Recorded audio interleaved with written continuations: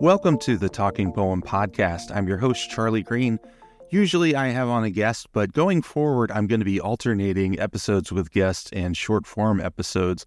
It's very easy to edit the short-form episodes, but the episodes with guests take a lot longer, and during the semester, that's not really feasible. So there will be weeks where there's no episode, but I think you and I will survive. Today, I want to talk about how we write about absence and loss. And I think about this in part because I write about different kinds of absence and loss, like I think everybody does.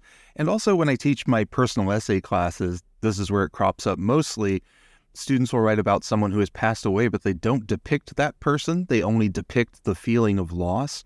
And I often find myself pretty distant from those, in part because I don't know really what has been lost. Thinking about family members that one has lost, I think that there's kind of not easy emotion, but an automatic emotion that goes with, oh, my mother passed away, and my father or my brother. We as readers, I think, assume a kind of closeness, but we don't necessarily feel it. And so today I wanted to just briefly talk about the William Matthews poem, Men at My Father's Funeral, because I think it does such a fantastic job of showing absence by showing what is still there, which I think is essential to showing absence, that we have to see some contrast between what is there now and what was prior. So, William Matthews, Men at My Father's Funeral. The ones his age who shook my hand on their way out sent fear along my arm like heroin.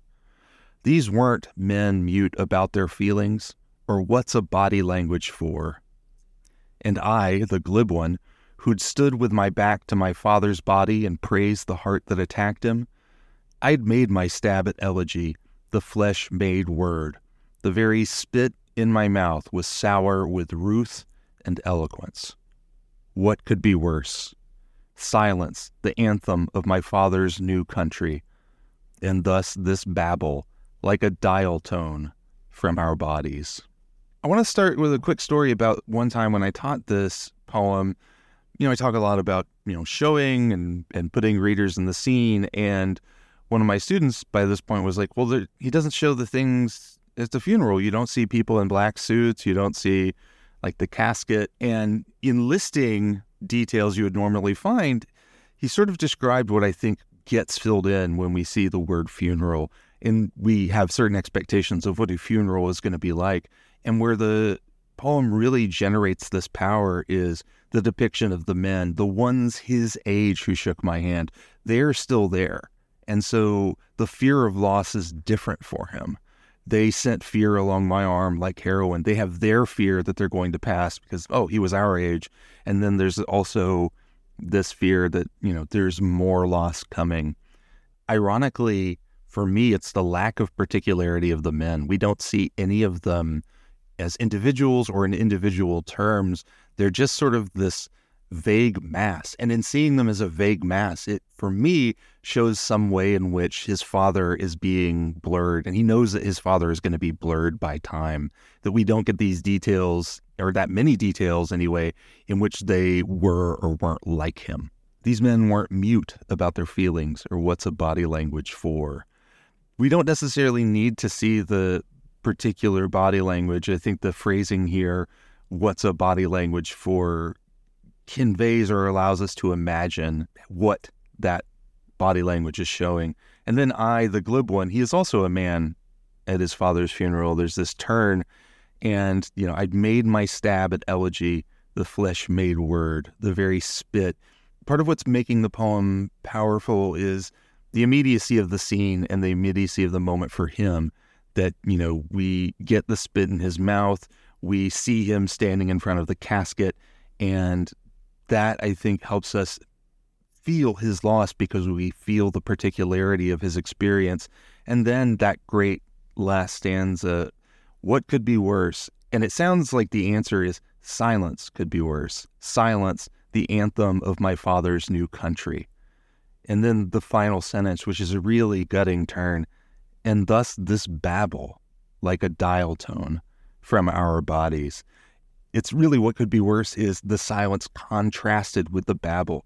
And so we see the contrast of what is there, and at times the implication of what is not there. and then also the contrast between what is there and what is not.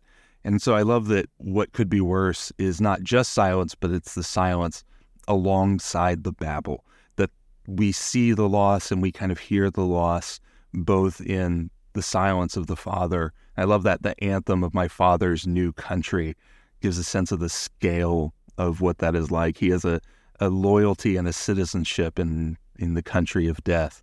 It's really, really powerful and gutting.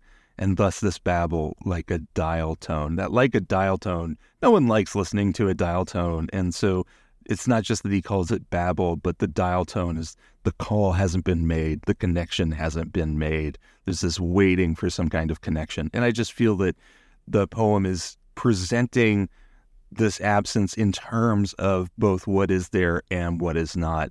And, so the question is, how do we present what is not there? And this poem is great because he doesn't actually describe his father in any particular way. We don't necessarily see his father. He doesn't describe the characteristics of his father. And yet we see the sense of his connection to his father. And so the presence and absence aren't necessarily manifested in, oh, my father was like this, I have lost this kind of person, but simply, this is the feeling that's here, this is the feeling that's not. They're the men mute in the body language, and their muteness gives us a sense that these are really chatty guys. But it's a really powerful poem that I really love. And for me, again, it's that sense of how do we present what has been lost?